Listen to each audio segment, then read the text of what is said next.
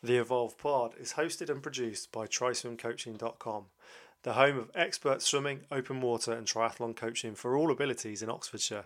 If you're interested in getting involved in multisport, please visit TrySwimCoaching.com and get yourself set up for a free consultation with me to see how we can help your triathlon performance. We're also supported by Notepad. Notepad are a kick-ass Birmingham-based branding agency who formulate crystal clear strategy alongside jaw-dropping design to make your brand truly unbeatable. You can check them out via their website at notepadstudio.com. Lastly, as a little benefit for the listener, I've teamed up with the Fell Store, an independent business created in lockdown to inspire more people to enjoy the mental and physical benefits of nature and the outdoors.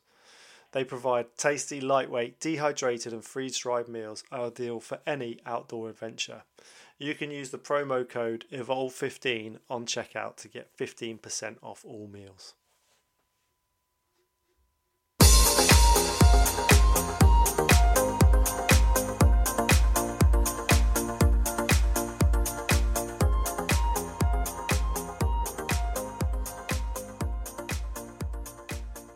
Welcome back to episode 39 of the Evolve Pod. This week I'm bringing on a client of mine, Andrea Farwell. So Andrea's recently finished the Summer Spine Race, which is a 268-mile continuous ultra run up the Pennine Way from the Peak District all the way up across the border, over Hadrian's Wall into Scotland. There's actually a hell of a lot more to Andrea than just this race. The reason why I wanted to get her on was to talk to her about her mindset, the psychology about what she does, her position as a sustainable explorer to the North Pole, and how all of her experiences have allowed her to actually contemplate giving these challenges a go. We also delve into self-perception. What does Andrea think of herself as an explorer, as an athlete? What makes a great challenge? And ultimately, what makes Andrea tick? So for me, this is a really cool episode because it's quite personal to me, because I've been working with Andrea for quite a few months now, and we've achieved as a team, we've achieved some really good things. But I really hope, and I'm pretty sure, that this episode will bring you lots of learnings as a listener. So please do have a listen and learn and grow. As always, if you do love the content or you think it's beneficial to yourself and other people, I'd really appreciate a share of the content and a review on Apple Podcasts. This content is all about helping people, it's all about inspiring people and giving people the wherewithal to really help themselves to thrive and to grow. So thank you everybody, and I'm really looking forward to you listening to this episode. Hello and welcome back to episode 39 of the Evolve Pod. This week I've got a client of mine, Andrea, who we've been working together for quite a few months now.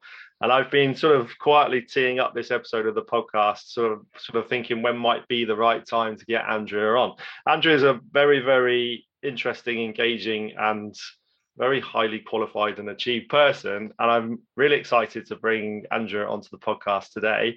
Andrea's recently finished the Summer Spine Race, which, for those that don't know, is a 268-mile continuous multi-day run up the Pennine Way. I think you finished it in just under 6 days. Is that right, Andrea? Yeah. So a few hours quicker than last time, but yeah, just under 6 days. Amazing. We've obviously had our conversations on it, but live on the podcast. Congratulations, and what an amazing achievement. Wow, thank you. And I wanted to kind of kick off this podcast by the first question, which is kind of like a loose introduction to kind of some of the things that you do. What was it like to finish something like the Spine Race, where you've been running for best part of 6 days, 5.5, 6 days, through the night, various checkpoints which you've got limited time where you can stay on, and finishing at sort of 3 o'clock in the morning? You sent me a photo of crossing the finish line kind of in the dark with a big grin on your face. And what's it like to finish a mammoth challenge sort of in the dark, in the night time? Well, first thing is relief, and then I just burst into tears. And I think it was because it wasn't what I planned. And when you and I had been talking about the race and the multi-days and how to approach it, I had planned that I would finish in the daylight, because actually the descent off the Cheviots is beautiful.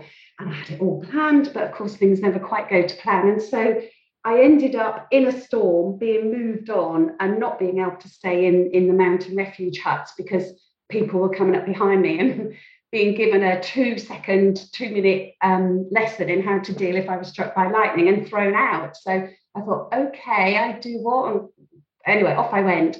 And then as I got to the second refuge and thought, no, it's fine. I've got through the thunderstorm. I'll rest here, go down in the daylight because it is quite a steep descent.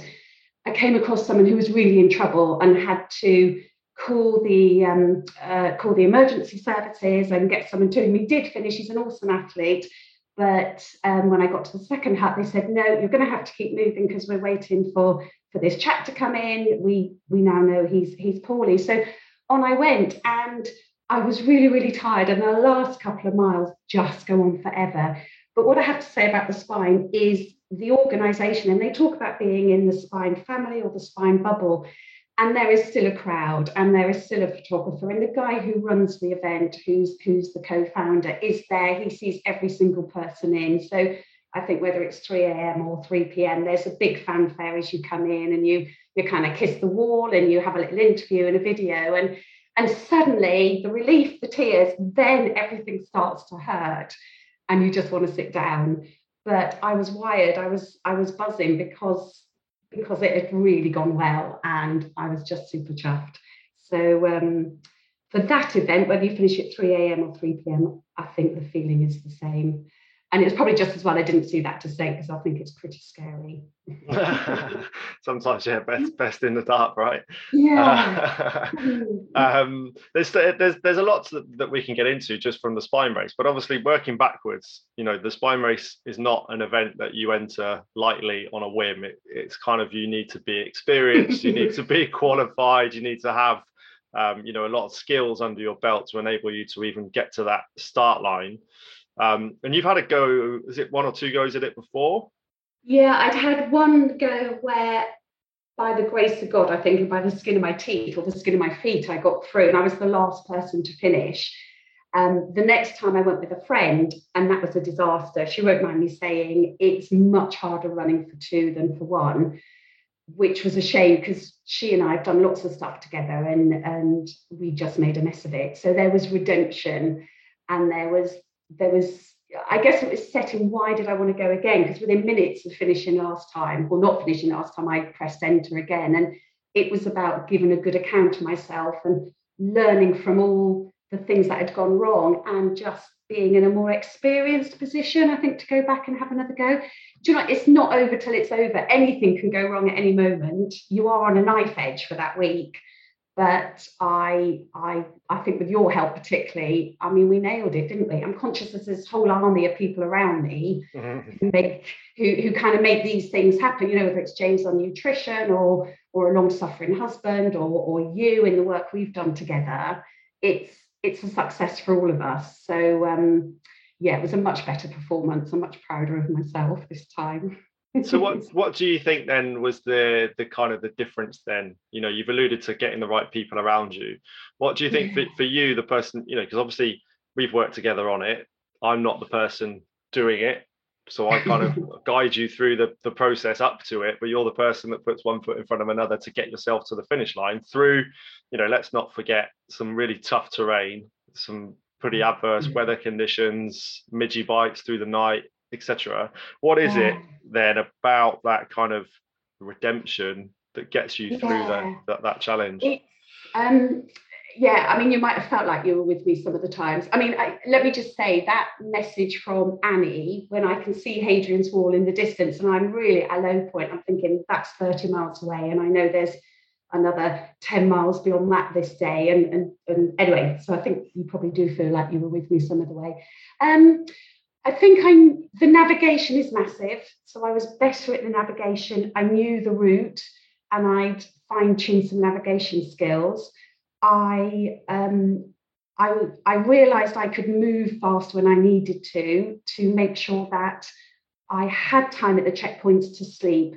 It's about sleep deprivation and about keeping your wits about you. So because of the work we've done with running and speed work, and you've had me running into the dark, out of the dark, you've had me sleeping in hedges, you've had me doing stuff sleep deprived. I mean, we laugh, don't we? But actually, I was sleeping in a church and sleeping in a public loo and having to get up after 90 minutes nap and get moving again and get the nav out. And so it was rehearse. I felt like I was rehearsing more than training. We were kind of doing a bit of Jeopardy work, weren't we? And thinking about what could go wrong. Let's rehearse that. So definitely that was better. The nutrition was better, and that was some work with James again, part of the army, part of your gang.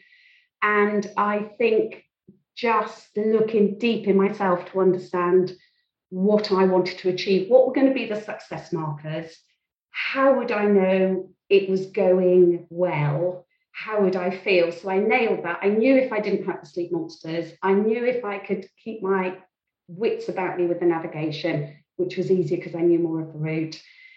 I surprised myself that I could really shift when I had to, and that was about getting as much done in the daylight hours as possible. So all round, I think I just turned up, taking it a bit more seriously, probably taken myself a bit more seriously, and thinking, I've got to nail this.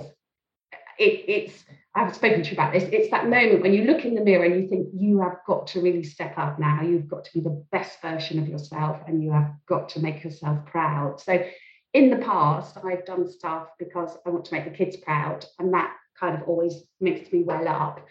But this time I think I realised, and there has been a shift in the 6 or 7 months or so we've worked together, maybe longer, there has been a shift thinking, actually, no, I've got to make myself proud, and then I'm good for everybody else. Then I'm a better person to be around at work, just a better athlete, I suppose. Even to call myself an athlete, is me taking myself seriously, which a year ago I didn't do. It's really interesting. Obviously, this podcast, a lot of it is about finding out people's reasons why, and people's reasons why don't always have to be fixed. And it's interesting that you're still on that kind of a bit of a shift of almost prioritizing actually that you yourself are the focus point of achieving a challenge rather than doing it for the benefit of other people. So that's quite an interesting take on it. And it's also, I find it really interesting that refocus onto putting yourself as the kind of priority to make yourself proud of yourself has actually spurred you on to really achieve something truly pretty epic. Oh, thank you. It's I think having a training plan, I mean, it's really back to basics, isn't it? To have a training plan, you've got to do what's on the plan. You've spent a lot of money. You've spent your money on your entry fee. You've spent your money on your kit. You're taking this really seriously. Time training actually is really indulgent because it's when you're on your own. Nobody can have a bit of you. Nobody wants you. You're focusing on yourself. And because you're so results driven or trust the process, process driven, every workout has a purpose. Because you can then relate to that purpose, you can gauge your progress, and it's just more meaningful and satisfying. So I think I just took the whole process, engaging a trainer, and just took the whole process more seriously rather than just get through on a wing and a prayer. Yeah, interesting. You talked a little while ago about this is the kind of the hidden world of ultra running, particularly the multi-day stuff. So like the sleeping in a church or in a bush, or going out for a training session at 2:00 in the morning to run sort of from the dark into the light, and that kind of thing that many people don't necessarily understand or appreciate. And it kind of leads me on to the next question that I wanted to put towards you. So for example, when you were undertaking the spine, I was closely following your little dot on the map on the tracking system, and various people, how you doing, Ali, you okay? And I was like, yeah, I've got one of my clients doing this amazing race, and some of the words that people sort of say along that lines of, Jesus, like, is she bonkers, or like you've got to be mad, or you've got to be nuts to do that type of thing. When you hear that, because you must hear that when people find out about you and what you've achieved, and there's way more than just the spine race, what you've achieved, which we're going to come on to later on. But how do you feel when people sort of say, oh, you've got to be bonkers, or you must be nuts to kind of do that sort of a challenge? I think it's a compliment, actually. I couldn't take it any other way. I think what really surprises me is that people are interested, and actually they really, really are. They do want to know about it. And I realise that touched that people are interested and they want to know about it. And if they get me going, as you can tell, I'll tell them all about it. And people want to help and people want to be involved if they can be. Um, and I think what I realise is we make the extraordinary ordinary for ourselves. The idea of covering that kind of distance a couple of years ago would have been impossible. But everything we do is a stage to the next thing. It's a bridge. So people will do Marathon des Sables, for example, and that's massive. But then you think, well, actually, maybe I could keep going. And that's simply what's happened, is over the years, I've just thought, right, what next? What next? You get that level of fitness and that level of self-esteem. And then I think, what next? So everyone will say this, you come away from an event and you go, I am never, ever, ever doing that again. And within 12 hours, you're thinking, maybe I will, maybe I could do better next time. Yeah. What's bigger, what's longer? Yeah, and what am I capable of? It's hard. It's much easier to sit at home on the sofa and drink wine and watch the soaps, but actually you get out what you put in. And if you put the effort in, the rewards, the way you feel afterwards, make the effort worthwhile. And I'm not saying it's easy, because it's not. And there's lots of time we don't want to go out and train, do we? We don't, but we force ourselves because we know we're going to feel better afterwards. So what would you say is the hardest bit then? Would you say the training is the hard bit, or the event is the hard bit? Because there's there's that adage, isn't there? Like the training is the hard bit, the racing should be the easy bit. Do you feel that applies to some of the things you've done, like the spine?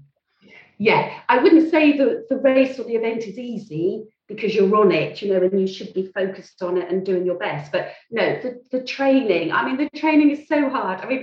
I think I've made you laugh in the past. So, 9:15 on a Thursday night, I actually should be in bed. But what I'm really doing is driving to Abingdon to get in the pool.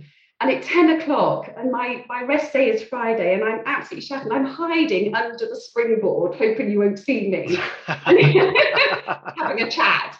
And you say, come on, it's the business end of the session. We've got 15 minutes. And actually, you're completely right. So we all just up our day, 15 minutes training in the week. And we come out of that pool. And I don't know if you can hear us, but we're walking back to the car park. The chests are puffed, our shoulders are back. And we're just really pleased and proud of ourselves. And you and Annie are getting that out of not just me, but all of us. It's the crowd around me. So no, the training's really hard. We'd all rather stay under the duvet, but you get out what you put in. I'm convinced of that. Oh, I 100%. I agree with you on that. If you don't put the effort in, you don't really get an opportunity to show exactly what you're capable of, which is something that you just sort of quoted a few minutes ago. It's an opportunity to find out what you are actually capable of. And that's something that I want to come to in a little while, about how you sort of perceive yourself. Before we do that, it's kind of come up already a couple of times about surrounding yourself with the people, or the right kind of team, or the athlete network that I like to call it. So around you, who have you got around you that kind of helps in times of need or injuries, rehab, the psychological side of what you do. And for you now, with all the years of experience you've got under your belt of some very extreme challenges, what value do you put on the athlete network and getting the right people around you? I think it's essential. And they say, don't they, you're the average of the 5 people you spend the most time with. The energy, you kind of find your tribe, and then you don't have to explain yourself, so you're not being called bonkers or nutters. You're just with people who get it, and it's not necessarily competitive, but it's really supportive, and you just want to turn up and hang out with people who are high energy. Again, you'll remember that night Annie was in the pool with us. The energy in that pool was sky high, just because everyone was completely buzzing. So it's endorphins, isn't it? They're a drug, they're legal, they're free. Why wouldn't you want to get those? And it's where you take your reference points from. So as I say, it's not necessarily competitive, but you think, well, actually, that person is doing that, and coming down the swim lane, for example, next to Justin or John or someone else, and I think, oh yeah, okay, so I can see what they're doing, I can see what Ali means, and it just is a very positive, thriving environment. And I think actually you've got to you have got to stay fit, just move on, whether it's a running club or a swimming club or a tri club or whatever it might be. But they're like-minded people, and they are going to be one of the reasons you get off that sofa and get going. And then self-care sounds a bit indulgent, but particularly being a bit more mature, I think it's not just about beasting yourself out running or cycling or whatever the sport may be. It's actually, it's holistic. And think about yoga, think about massage, think about nutrition.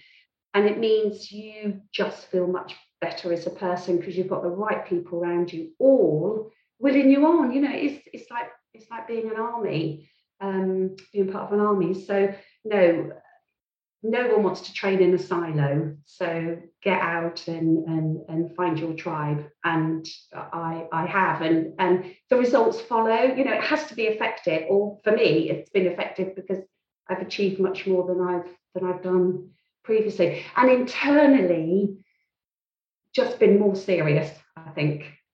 Okay, interesting. What do you mean? So there's been a few times, obviously, in the last few years with other challenges that you've done. So we're going to go down towards the swimming side of things now with the channel relay attempts, which haven't been as successful as you might have hoped. And what part of getting the right people around you has played into the kind of success / perceived failure of those two sort of relay attempts? We are allowed to say fail, aren't we? I know everybody feels yeah, but I mean, uh, with failure, there's always learnings, though, isn't it? So you can always always grow from it. So it's I'm sort of conscious of. I always say perceived failure, just to make sure that we're kind of focusing on things that you grow from it. But that's why we love you, because you always find a positive, or you always you always couch things in positive terms. But having done lots of things on my own over the years, I've always been really fascinated, or more recently fascinated, by how a team works. I see very successful hockey teams or rugby teams, football teams, swimming teams, channel teams. And one of the three massive things I've always wanted to do is swim the channel. I'm not that good a swimmer to do it solo. So form a team. And in 2020, I formed a team with some friends from the local gym. And we were all very pally, and it was all lovely. And off we went, and it was a disaster. So third swimmer in, didn't make her hour. The rest of us were able to get wet, but we're back in Dover within about 3 hours and on the M25 coming home. And yes, but when I look back, I realised we didn't take it seriously enough. We weren't invested enough in the common cause, and we hadn't trained enough. We hadn't rehearsed enough. We hadn't given ourselves any room when things started to go wrong. And so the next year I thought, no, I'll go and I'll join a charity, and I'll do a charity place, and I'll have all the support and the common cause. And actually, we did have a really fantastic team, but the conditions were against us. And actually, I was the last swimmer, and I got in, and my nerves got the better of me. I couldn't get my breath. I couldn't start swimming. The onus had been on me to rescue the situation. I internally perceived I needed to rescue the situation and put a stonking hour in. I wasn't capable of it. I think actually the day was over before even I got in, but came away again going, oh God, no, another team where it hasn't worked. Where am I going to find my team and my purpose? So actually, Ali, as you know, I'm thinking, right, let's go back to basics. Let's swim faster. Let's be a better swimmer, and let's have another go. But the perception of me having failed twice is really knocking my confidence to go and try again. and it is going to be really hard. The day I have to slip off that back of that boat to do my leg, I mean, actually, as I sit here now, I can't imagine doing it. There's so much I've got to do between now and then. You're absolutely right. We take experiences. You know, you've got to be able to reflect. You've got to be able to, I think, have open conversations with those people about what worked, what didn't work, where we went wrong, and not take it too personally. You know, a team should be better than the sum of its parts, but I haven't quite got it right yet. So it's work in progress. Yeah, work in progress indeed. And the teamwork for me is massive. You know, whether it's teamwork around you to achieve a personal goal, or whether it's teamwork around a team to all achieve together, I think having that network around you is so important. You touched upon like vulnerability and like knowing each other on a really fun sociable level, but knowing each other on a very personal, deep level. So you can have those awkward conversations, you can have those really encouraging conversations. And I think, you know, when you have those teams around you and people buy into each other's success, that's when you have the sort of the ultimate platform to actually perform and succeed. But you mentioned there about you know, using the channel swimming as an example of how you perceive yourself. I'd like to know. I have a rough idea of how you perceive yourself because we've been working together for quite a while now, and we've had lots of interesting conversations about things you've achieved and things you feel like you need to work on, etc. What is your perception of self? Like, if you could describe yourself, what would you? I'm really interested to listen to what that might sound like. I would describe myself as not being very clever, but I work really hard, and therefore it doesn't come easy to me. So I have to put a lot of effort in, but I can be absolutely my own worst enemy and totally cut off my nose to spite my face. Things I say to myself. So the first 2 days of that spine race, you know, that incessant negative chatter in my head, it absolutely nearly derailed me. You know, I really had to get a grip and quash it and the self-flagellation, you know, there must be easier ways to self-harm than that kind of constant negative chatter in there. You know, there must be. So, I mean, some would say running 258 miles or whatever it is would be enough. Much easier than listen to me, you know, talk about myself. And I say things to myself that I would never dream of letting anyone else say to me or say of anyone else. And I find that perplexing. So my perception is I have to work hard, and I can work hard, but I can really spiral downwards with self-doubt and low esteem. And the self-deprecation, is that word? You know, I'll put myself down before anybody else does. I kind of want to get in there first. And I don't know why. And it's hard. It's a hard habit to break. Because I'd like to think it's endearing, but actually it's not. It's probably really boring. I think we all have an element of that to some degree or another, in terms of, you know, we've spoken a lot recently about the things that we say to ourselves. You know, I know, hand on heart, some of the things I say to myself about myself, if someone else was to tell me that, I wouldn't react particularly well.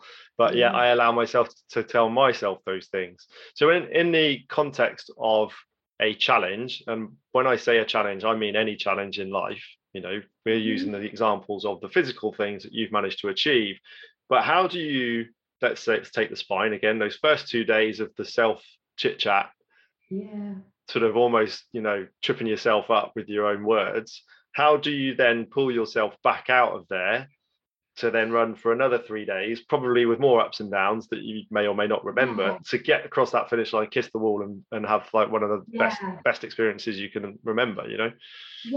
I think there's some tricks. So have you ever played the GLAD game? So you have to, so you have to find 5 things that you're really glad about in that particular situation. Well, I'm really glad that it's the middle of the night because look, the moon is beautiful, rather than my feet really hurt, or just turning. I think capturing what actually happens is you capture that negative thought and turn it into a positive. And by chanting, repeating, and there's plenty of time for chant out there, you know, hour after hour. I can see why people write books in their head. Just turn it round. So just remind yourself that, yeah, an element of reminding yourself are there, but actually, if there's a negative thought comes up, turn it 180 degrees and make it a positive one. And in fact, we had one at the pool the other day. I'm falling over trying to take a wetsuit off, and I'm going, God, I've got no core strength. And you're going, well, you have. So the next thing I go, yeah, I've got really good core strength. And suddenly I have got really core strength. It is, it's the power of the word, isn't it? But it did take a couple of days to kind of quash it and turn it around into, actually, you're nearly halfway, you're having a brilliant time, everything's on track, just keep going. Chat, chat, chat. Chit chat chat. Yeah, that's amazing. I like that glad the glad Yeah, game. the glad game. It's Yeah, like the glad gratitude, game. like gratitude, isn't it? It's just being grateful for where you are and what you're doing. And I think as athletes, and when I say the word athlete, I mean anybody who's chosen to do any physical activity, no matter whether it's 268 miles or swimming a mile or whatever it may be. But it's about being kind to yourself and rewarding yourself and being grateful for giving yourself the opportunity to have a go. I think is so important. It's something we all do or don't do enough of, in my opinion. I think I also believe that if you don't, and I say this to my kids, if you don't love yourself, how is anyone else going to love you? If you don't have an opinion of yourself, the vibes you're giving off, other people are just going to pick up on that. So there needs to be a bit of self-love and self-care, and then people around you will rise to it. They'll be inspired by it. They'll want to be with you. They'll want to be around you. It's hard, but it's worth it. Absolutely. You've done lots of great things. I'm going to list off a few that I know. So you've obviously mentioned the Marathon des Sables. You've done the spine race twice. You've had a go at a channel relay a couple of times. The Devizes to Westminster canoe and kayak challenge. But one of the things that really made my kind of ears prick up this year was when you casually dropped into conversation that you're going up to originally the North Pole to collect some ice samples as a team, an all ladies team, pulling your own sleds across the snow and the ice. Now, obviously, with the Ukraine stuff, that got sort of cancelled, postponed, and realigned to Svalbard in Norway, wasn't it? That's right. Yeah. I mean, as far as a challenge goes, that's another level because that's more exploration, it's research, it's cold, it's like there's danger, there's a lot of stuff up there. I've never been to that environment myself. I know a few people, a handful of people such as yourself that have, but I'm interested to know how all of the challenges and environments you've kind of tested yourself against or in kind of set you up to actually consider giving that a go. Well, I've wanted to go to the North Pole since I was 7, along with swimming the Channel and rowing the Atlantic, and haven't done any of them yet. But so in 2020, a Facebook request came out from a woman called Felicity Aston. She's polar royalty. She was the first woman to ski across Antarctic, and she was has put a team of 6 women, of which I'm one of them, to go to the North Pole to collect samples of the frozen sea ice for scientific study, because any modelling about climate change and global warming has thus far for the North Pole been done by modelling from satellites. So as far as we know, no one's actually collected samples from 90 degrees north being the North Pole.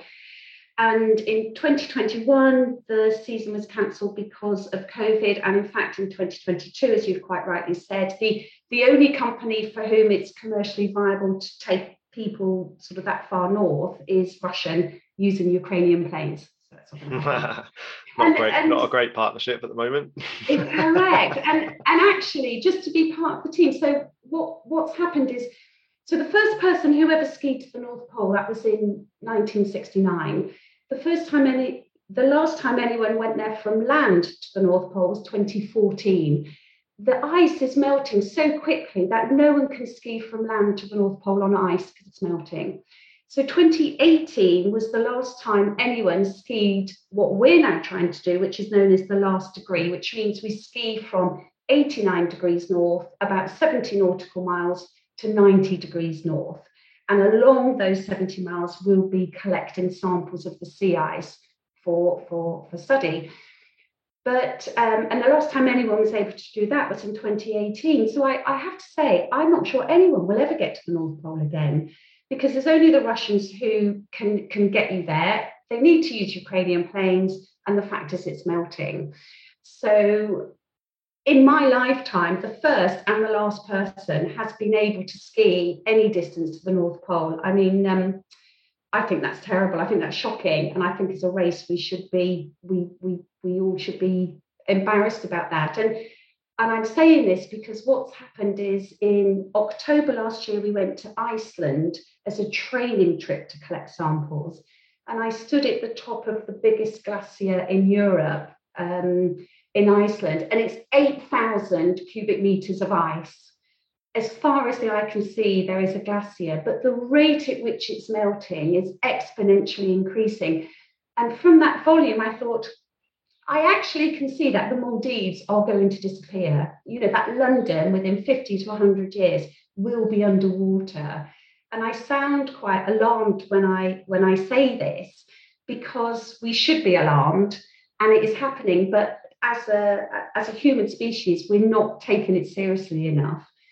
So I think what's happened is that in Iceland, and then, as you said, in April, we were in Svalbard collecting ice samples from the frozen sea in the fjords, and that's about 400 miles south of the North Pole. So it's the closest anyone can get at the moment.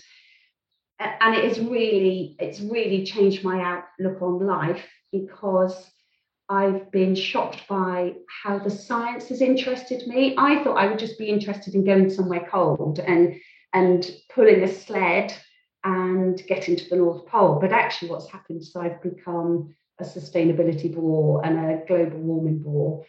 And that's led on to other things. But yeah, so the trip essentially is so we're a scientific expedition. We pull everything we need for the 10, 14 days, 3 weeks, however long we'll need to be on the ice, in a sled behind us. And of course, it gets heavier as the time goes on, because we're filling it with samples we're bringing back. And it weighs 85 kilos at the end. The temperatures are difficult to handle, because one day we had -2 degrees. We are down to our t-shirts and we are sweating our butts off, which you don't want to do, because the minute you stop, the sweat freezes and you're in trouble. And then other days we had -22. So if you imagine a 20 degrees change positive, you know, if we walked out, it's 25 degrees today. If we walked out and it was 45, how much hotter that would feel. This feels that much colder.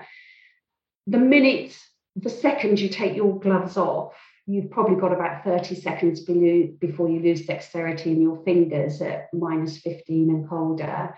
You're constantly what I call trimming the sails. So hood up, hood down, hat on, hat off, gloves on, gloves off, to control our body temperature.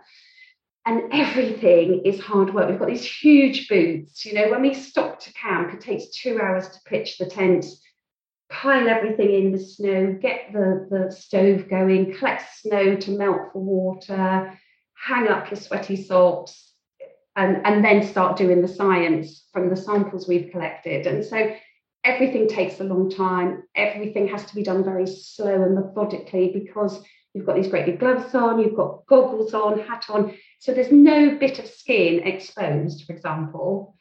So you can't just pick up a shovel.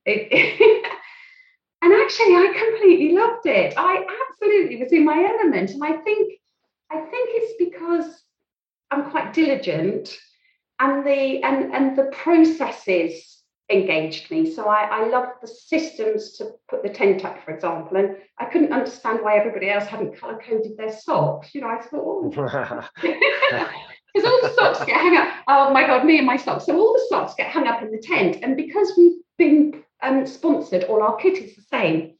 So everyone's got the same of everything, but because you've got to do everything so slowly and deliberately, and it's all an effort, we color code everything so that you're not putting on someone else's socks, or the wind can be so loud you can't hear yourselves talk to each other. So you need to be able to do everything without really referring to each other. So actually, when one of my tent mates hadn't color coded her socks, I did give her a hard time, and she equally gave me a hard time.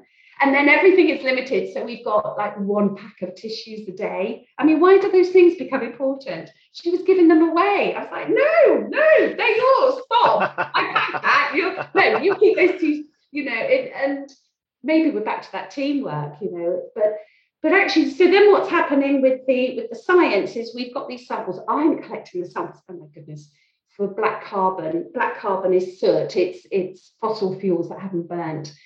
And the ice is pristine white, or it should be. It reflects the sunlight, so therefore it doesn't warm up. But what's happening, or the hypothesis is that black carbon and other heavy metals like mercury and lead and microplastics are now in the sea ice. It is changing the colour, it's making it darker so that it's absorbing more sunlight, warming up and melting. And then, of course, when you've got open water, and there is open water, then that's absorbing sunlight really quickly and warming up. So the oceans are getting warmer. The Arctic, the polar regions are warming 3 times faster than the equator. So, we have got a number of years, decades left. So the samples I collect have gone to NASA, to Professor Uliana, who works on the space station and studies dust from Mars and the moon, and then she's got my samples. So the point of all of this is, oh my goodness, my life has gone into this amazing place of cutting edge science. The science isn't cutting edge, the theory is pretty straightforward, but I'm absolutely at the apex of global warming and what is happening to the Arctic. So even though we haven't got to the North Pole, the samples we collected from Iceland and Svalbard and wherever we'll get next year are really, really crucial to be able to demonstrate and prove or disprove that hypothesis. And it's part of what I think's made me kind of grow up and get a bit serious and realise actually it isn't just about going to work and enjoying your free time and being an athlete. If you want to do something physical, this is cutting edge stuff, and I just feel amazed to be part of it, and bring some of the sort of tenacity and the diligence of the physicality of it and be a worthy member of the expedition. Does that sound like a bit of a speech? Is that okay? No, it's amazing. Really, no, honestly, I was just getting lost in listening to that whole thing, because if you look at, like, we've talked about a lot, the spine race as a physical challenge. It's quite, you can go into the depth of, how you get there, but in essence, it's quite one dimensional. You just need to get from A to B to reward yourself for starting and finishing.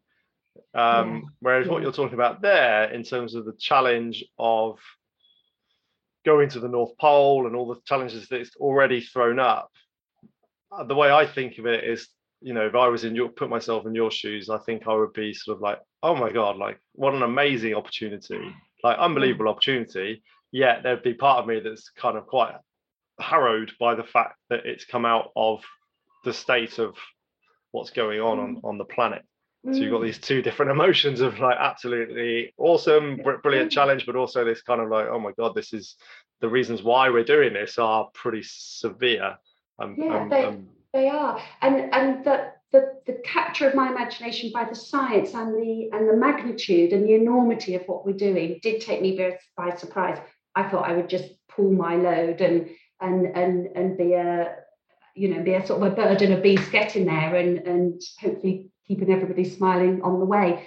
And that's also kind of fallen into place with training with you and all that you guys do, in terms of just being a bit serious. And what I also found, which has been a really complete surprise, is it's translated into my professional work as well, my day job. And I've been doing my job for 35 years, but I found renewed vigor, whereas I'd got truthfully a bit complacent, and I felt I always knew the answers. It's really made me question how I do my job and how I treat my team, and how I treat people around me. And that's been from sort of taking my physical training seriously, and then the importance of this sustainability work, and just being challenged by you, I suppose, and by following a formal training plan. And in fact, then the other thing I dropped in, didn't I, is that I have applied to do a master's in urban sustainability at Oxford, which is something a year ago I just would never have dreamt of doing. Like, me, that, you must be joking. And now just getting the application in feels like an achievement. And if they don't offer me a place, that's fine. I'll go and do something else. But it's the holistic. It's, if one bit of your life's going really well, it translates into all the other areas. And I didn't expect that to happen either. And I sort of want to say thank you for that, because you gave me the breadth to realize you can do all these things, and they are all symbiotic. And that has really surprised me this year. It's been a revelation. Oh, so that's very kind, and obviously you're very welcome. It's working with people such as yourself is a real privilege for me, because I get to kind of experience through you the things that you do and that you manage to achieve and set yourself. And on that note, I wanted to get your take on, in your opinion, what makes a great challenge? This is an easy one. I can. It absolutely has to move you emotionally. You know, when you well up and your bottom lip quivers and you've got to put your fists in your eyes because you're going to cry, and you just have to go, oh my goodness, I really want to do that. And it's a physical reaction, an emotional reaction. And then you rationalize it and you think, right, okay, I've already pressed enter, it's too late, I've paid the fee, I'm doing it. I'm going to make that application to Oxford, or I'm going to get married, or I'm going to go and live on the other side of the world, or whatever it is. That's the challenge. If you get that emotional reaction, do it, because you will find a way.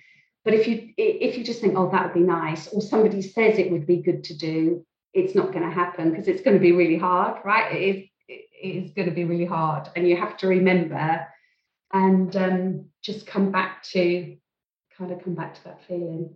I remembered not finishing 10B in 2013, right? I got pulled on the bike. I had 10 miles to go, 12 miles to go. I was at Narberth, and I came home and I could not say the I word. I was so upset. Because I just had lived and breathed being an Ironman for about 18 months. And my family said to me, oh, it doesn't matter, you're still an Ironman. I thought, oh, actually, it doesn't matter to anyone else. It really only mattered to me. Like, no one else is judging me as a failure. I'm just doing that for myself. And quietly, I realized it didn't matter to them, only mattered to me. Press enter, go back and do it the next year instead. But the point is, it's made me cry. It made me cry, wanting to make those kids proud to think they had an Ironman as a mum. But actually, they didn't really care. They loved me anyway. But it moved me so much. I had to go back and give it another go. It kind of ties back into that perception of self, right? And the pressure that we put on ourselves, that sometimes is completely put on by ourselves and not other people, which kind of in a way helps us drive to do the things that we want to achieve, but can also be a real inhibitor to the messages that we're sending ourselves and telling ourselves. Definitely. Yeah. The next question for you, I know you've achieved a lot, some of which we haven't even talked about at all, but so in your opinion, your greatest achievement so far? Why do I instantly want to say giving birth at home? That is a challenge in itself. Yeah, greatest achievements, greatest moments. AC/DC live at Wembley, that's quite an achievement. Nice one. Proud, yeah. I think it has to be the spine, because I absolutely rocked it. And I can say that with great pride and with self-esteem. And I've never finished an event, or anything for that matter. I probably could even have given birth better. I don't think I've ever felt that as deeply as I felt it finishing at 3 a.m. a couple of weeks ago. Oh God, that bit will make me cry. It's so nice. It's so nice to hear.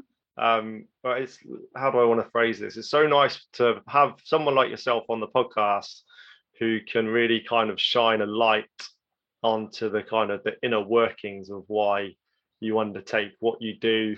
And there's people out there that probably do big ultra events similar to you that maybe they don't get so affected on a deep level of how or why they do it, but it's really refreshing and it's really interesting to hear someone who's undertaken some very extreme things and to get really into your reasons why. And it's clear that it does benefit you in so many ways, physiologically, physically, and emotionally. And I want to thank you for that, for your sort of your honesty and opening up. And I'm pretty sure a lot of the listeners will kind of maybe listen a few times back to this, because there's quite a few little nuggets of things that people can take away and listen to and try and apply for them into their own kind of approach to some of the challenges that we all face, whether that's on a sort of daily basis or the kind of the physical side of things that we like to challenge ourselves to. But it's normal, Ali, isn't it, for all those things to be connected? I mean, there's also a bit of me that thinks the moment you know you're never going to make a podium, life's much simpler. But, yeah. And I know you've competed at very high end, elite end, but even at that level, do you find it all connects? All strands of your life coming together in harmony and just feeling good about yourself? A couple of things. I wouldn't ever say I've competed at elite level, just to put that out there.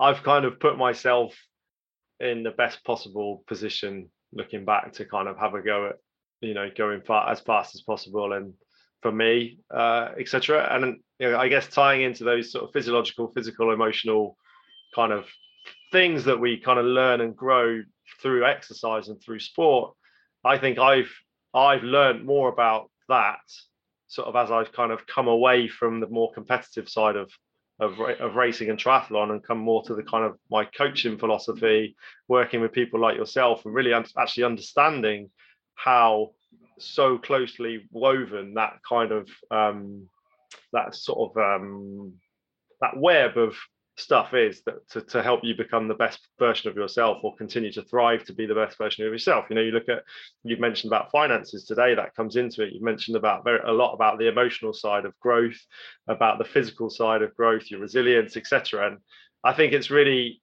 I keep learning about this almost every day via people such as yourselves and work on myself, etc. So yeah, I think it is really important and it's really clear and obvious how they all intertwine. But personally, I don't think you're going to get the best out of yourself until you realize that.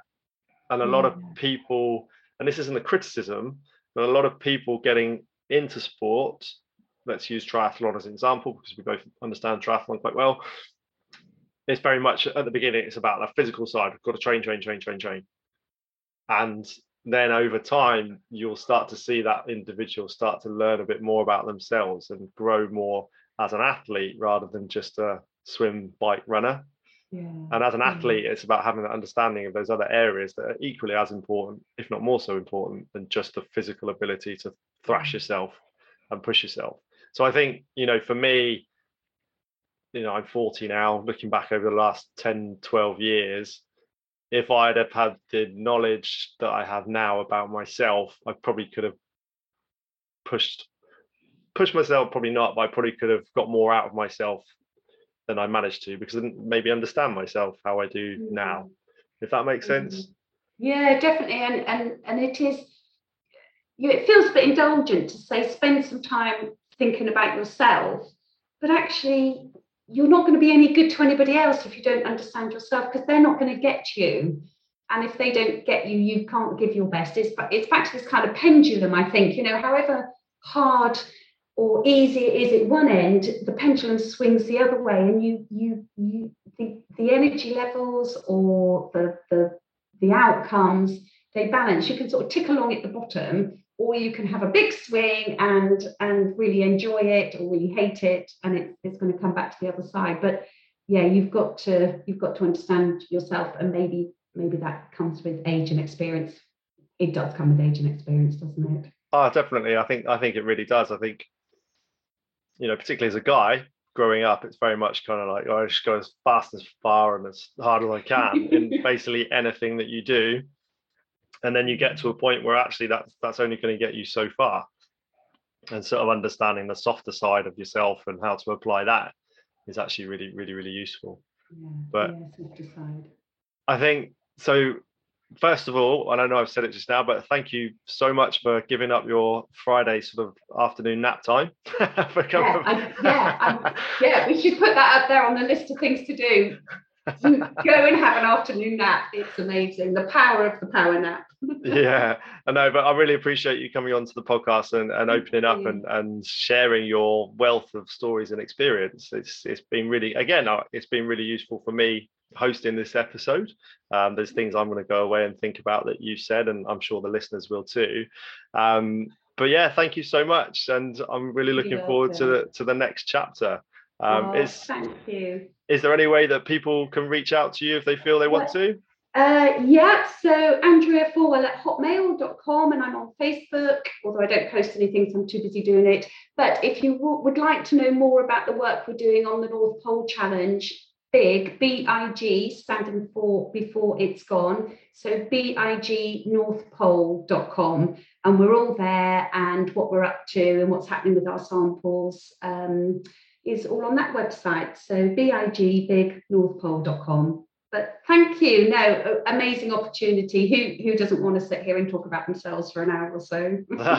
Oh, thank you. I'm so grateful. Well, look, and thank you very much to all the listeners for tuning in for yet another episode of the Evolve Pod. I genuinely really appreciate your support.